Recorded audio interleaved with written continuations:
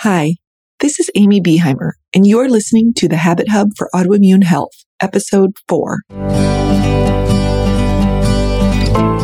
Welcome to the Habit Hub for Autoimmune Health, a podcast to help you shift from managing autoimmune disease to creating autoimmune health using the power of everyday habits. I'm your host, Amy Beheimer, a coach and a doctor of pharmacy on a mission to create health and happiness with multiple sclerosis. Here, we focus on everyday lifestyle habits proven to help the mind and body heal from the cell up without sacrificing the true joys of life along the way. To create autoimmune health in the mind and body, you have to be great at one thing, the skill of mastering habits. That's why each episode includes everything you need to do just that. Evidence-based information and real-life inspiration from the experiences of my guests, my clients, and yours truly. All habit heroes brave enough to turn a desire for help into daily decisions to create it. Let's have some fun. Welcome back, friends. Are you getting excited about habits yet? Has any of that excitement led to any shifts in your day-to-day actions? Maybe some energy gains? I sure hope so, but if you're still waiting for the spark, I am glad you came back for more. And before we get started today, I want to share something I heard from Lewis Howes on a podcast I was listening to this week. Lewis Howes, if you're not familiar, is an ex-athlete who is an author and a motivational speaker who has done a lot of work helping people find their mission and go out and get it in the world. And in this podcast, he was saying that everybody should be able to describe their mission in one sentence at any time. And it got me thinking how we could relate that to what we're doing here with creating habits and ultimately trying to change the course of our health and our happiness using these habits.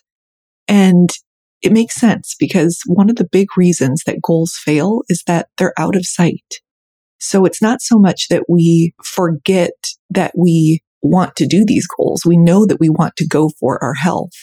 But if the specific ways that we're going to get there are not in sight, posted in front of us, if we're not talking about them, they can get forgotten. And we don't quit on purpose, but instead we seem to quit quietly. So borrowing what I heard, what if we always knew what our current habit goal was in a clear sentence so that we could remind ourselves, remind others, something that I'm definitely thinking of and I'm going to incorporate. So wanted to share it with you guys. We are here to learn a habit. So the what. First, we're going to cover the what. Then we're going to cover why it helps us with our health. And then we're going to cover how to actually do it. Today, we're in the Movement as Medicine spoke of the Habit Hub. And the habit is to move your body for 2 minutes after eating your meals. The idea actually came to me when I saw a recent New York Times article called Just 2 Minutes of Walking After a Meal is Surprisingly Good for You. I'll put the link in the show notes so you can read it, but we're going to expand that a bit to 2 minutes of any movement after eating for today's habit. But I love the emphasis on the power of what some would call too small or too tiny of a habit to be worth it. Only 2 minutes. I definitely spent years thinking that about exercise, and maybe you do too. That maybe you need to take a class or watch a workout video or break a sweat or change into your workout clothes. What's your threshold to consider movement a workout? And are you willing to change it? I like to say anything worth doing is worth doing tiny. So that's the what. Now we are going to cover why we want to consider this. We're going to talk about both the long-term benefits of exercise and then also the immediate benefits in that short window right after you finish eating. The benefits of physical exercise covers both mind and body benefits. They have been proven, the research is conclusive, and the list is long, but I do think it's worth reading through here just as a refresher. Physical exercise has been shown to fend off stress and depression, improve circulation, sleep, metabolism, and weight control. It lowers blood pressure and reduces the risk of cardiovascular disease, strengthens the heart, our muscles, and our bones, heightens cognitive abilities, can increase lifespan, and decrease the risk of type 2 diabetes and cancer. And saving the best for last with these last few, physical exercise builds immune resilience, can reduce the risk of chronic disease, in as little as 20 minutes per day of moderate activity through the release of hormones that activate our immune cells, exercise has anti-inflammatory benefits. So those last three reasons are all particularly of interest to us here as we think about our health and living with autoimmune disease. So I'm going to cover a couple specific benefits with strength training and with walking. Strength training has been shown to increase the quantity and the quality of mitochondria in our cells. So everything comes back to these mitochondria. They are the energy factories. So more mitochondria equals more energy. What are the mechanisms behind why this is true? I think it can feel abstract to think of moving our body actually affecting what's going on in our teeny tiny cells. If this helps someone out there who likes to know a bit more detail in the why, I thought it was worth sharing here. And if you are not into the science part of it, or it's just too much detail, I promise it'll be over soon. The primary function of the mitochondria is to produce what we call ATP. That is the molecule that transports chemical energy within the cells. That's why they are the powerhouse of the cell. And aging and chronic diseases decrease the capacity to create this energy slowly but surely. Our muscle cells, they don't divide quite as frequently as, say, cells on the skin or the GI tract or the liver that turn over fairly quick. The muscle cells divide and turn over is what is needed to form new cells. So as we age or we live with chronic disease, the function of the cells start to decline because these slower turning over cells can accumulate a lot of damage. Restoring function to the mitochondria in these muscle cells through movement can explain the downstream benefits. And it's likely that other cells that are slow to turn over, like our brain cells and our heart cells, may experience the same benefit. Continuing with the why this habit will help create health, I'm going to share some of what has been published about the benefits of walking. In one study, researchers found that in just 11 minutes a day of moderate intensity physical activity, which is comparable to a brisk walk, the risk of diseases such as heart disease, stroke, and a number of cancers is lowered. And even more specific to what we're talking about with moving right after we eat a meal, walking after a meal, which in the study that I'm going to talk about was within 60 to 90 minutes after your meal, it is shown to clear the mind, aid in digestion, and improve blood sugars. And the blood sugar effects were seen in as little as 2 to 5 minutes of movement. So if we can make this 2-minute movement a habit, not only do our blood sugar levels improve after we eat, they rise and fall in a more gradual way. And that usually means that we feel better. We have less of that crash that some of us get after eating. Standing also had a benefit, but just not as great of a benefit as walking. And just standing after a meal causes more active engagement of your muscles. And then those muscles need the fuel from your food at the exact time that it's floating through your bloodstream. So it works out really well. Another study found that 1 in 10 early deaths could be prevented if everyone managed at least half the recommended level of physical activity. You may wonder, what is the recommended level of physical activity? I'm going to cover what the Department of Health and Human Services calls the Physical Activity Guidelines for Americans. And in that, physical activity is anything that gets your body moving. They recommend that each week, adults need 150 minutes of moderate intensity physical activity and 2 days of muscle strengthening activity per week.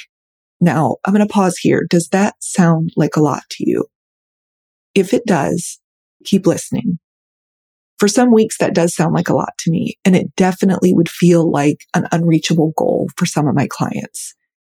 If you are in that group, or if you think you could physically do that much exercise, but you just haven't been able to make it a habit for whatever reason, I'm also going to share the next recommendation from the Department of Health and Human Services.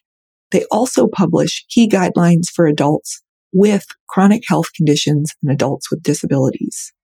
So when adults with chronic conditions or disabilities are not able to meet that above guideline, they should engage in regular physical activity according to their abilities and should avoid inactivity. Everybody listening, that's everybody, can benefit from movement, whatever that looks like. And if you have the ability to get a team of support, do it.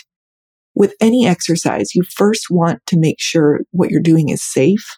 And this is where getting the okay from your doctor and touching base with a physical therapist is key. And then once you know your limits, a coach can really help with walking you through how to set goals, how to help overcome the hurdle of actually following through on that plan that you set for yourself, and so much more. If you are at all curious if coaching is for you, give it a try. You'll start making and breaking habits all around this habit hub before you know it, because the skills you learn while making any habit transfer over to new goals and new habits. Okay, so I'm going to talk to my MS folks specifically here for this next study.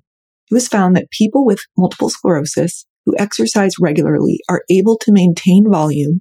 That means we see less atrophy in the hippocampus, which is the brain region responsible for learning and memory. The results of this study just adds to the growing body of evidence that exercise has many benefits for people with MS. I will include the link to this and others mentioned in the show notes. And this reminds me, when I was diagnosed with multiple sclerosis in 2012, I walked into the doctor's office and I remember him saying that everybody with MS is very unique. He said he may see 20 or 30 patients with MS in a day, and we're like snowflakes. We have unique symptoms, we have unique presentations, unique progression. But one thing that he was certain all MS patients have in common: moving is a benefit. And that stuck with me over the past 11 years, that no matter what our story is, moving is a benefit. And the benefits of exercise for all of us are on a continuum. It's not all or nothing. So said another way, every step counts, or every rep counts. Some quick math. If we did 2 minutes of exercise after each meal, and let's say we eat 3 meals per day, that's 6 minutes per day, 7 days a week. We're talking 42 minutes per week of exercise that wasn't there before. If you aren't moving much now, that's huge. If you are getting those recommended 150 minutes per week, adding another 42 minutes right after meals to help boost that mitochondria and help with blood sugar spikes throughout the day and throughout the week is amazing. This habit really can benefit any of us. We have the what, we have the why. Now let's cover the how. A little reminder that when we're looking at how we're going to have it, we include what the science says, we include the self, so yourself and your preferences, and we always include strategies or tools. So why is today's habit to move for 2 minutes right after a meal? I designed it that way because of what we know about the science of habit change. I'm going to share some wisdom from 2 habit experts. First is BJ Fogg. He calls it a habit stack. And that's anytime you're trying to add a new habit, you stack it against a habit that you already have. Likely we all have a habit of eating our meals. So tying this 2 minutes of movement to that increases the chances of success. And we know it's something that we're doing 2 to 3 times per day. And another thing to mention, since we're talking about BJ Fogg, is he encourages celebration after we perform the habit. So we have our anchor habit, which is eating a meal.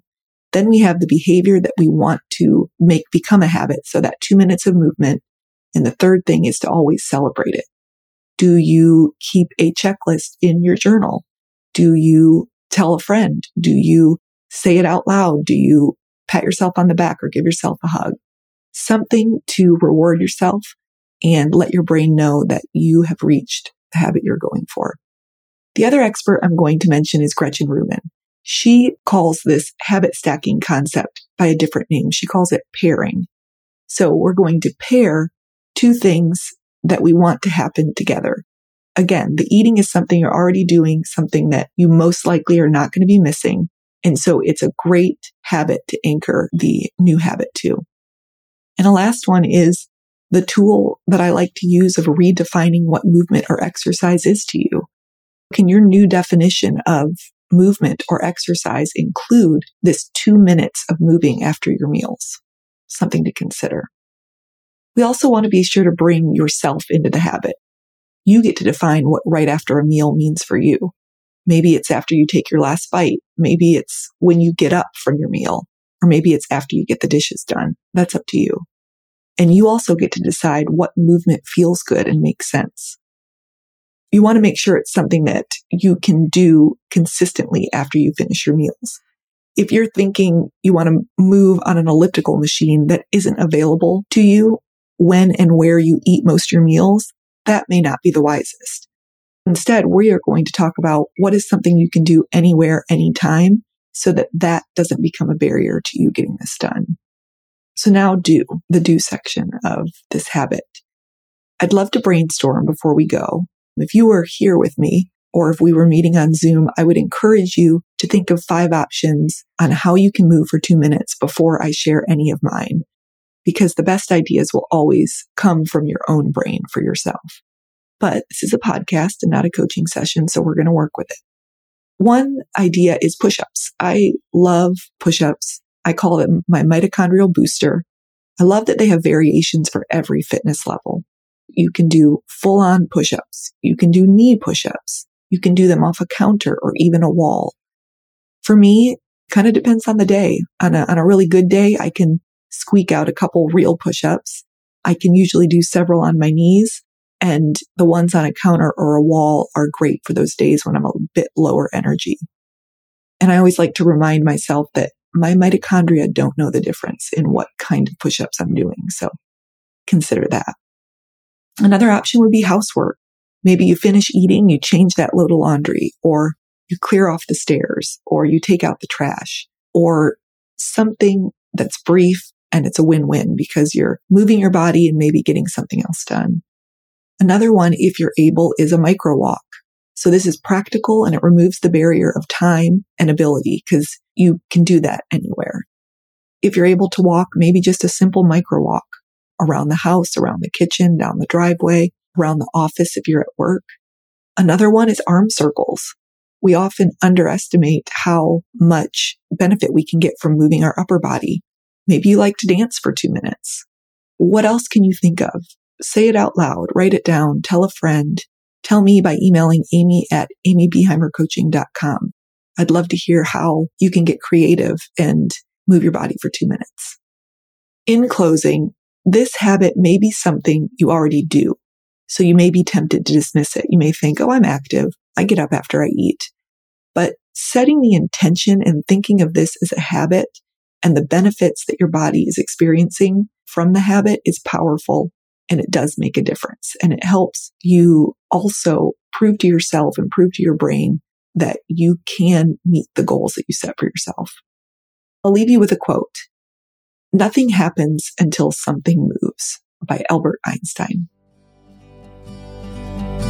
Thank you for joining me for this episode of The Habit Hub. I am forever grateful for the time, energy, and attention you share with me. Be sure to subscribe so you don't miss the next episode, where I might just cover the habit your body has been waiting for. Check out www.amybeheimercoaching.com for more free resources, as well as details on how to take the information, inspiration, and insight you learned today and apply it to create autoimmune health and happiness in your life. Get in touch at amy@amybeheimercoaching.com. Special thanks to my editor, Sarah. The Habit Hub is a production of Amy Beheimer Coaching, LLC. Talk soon.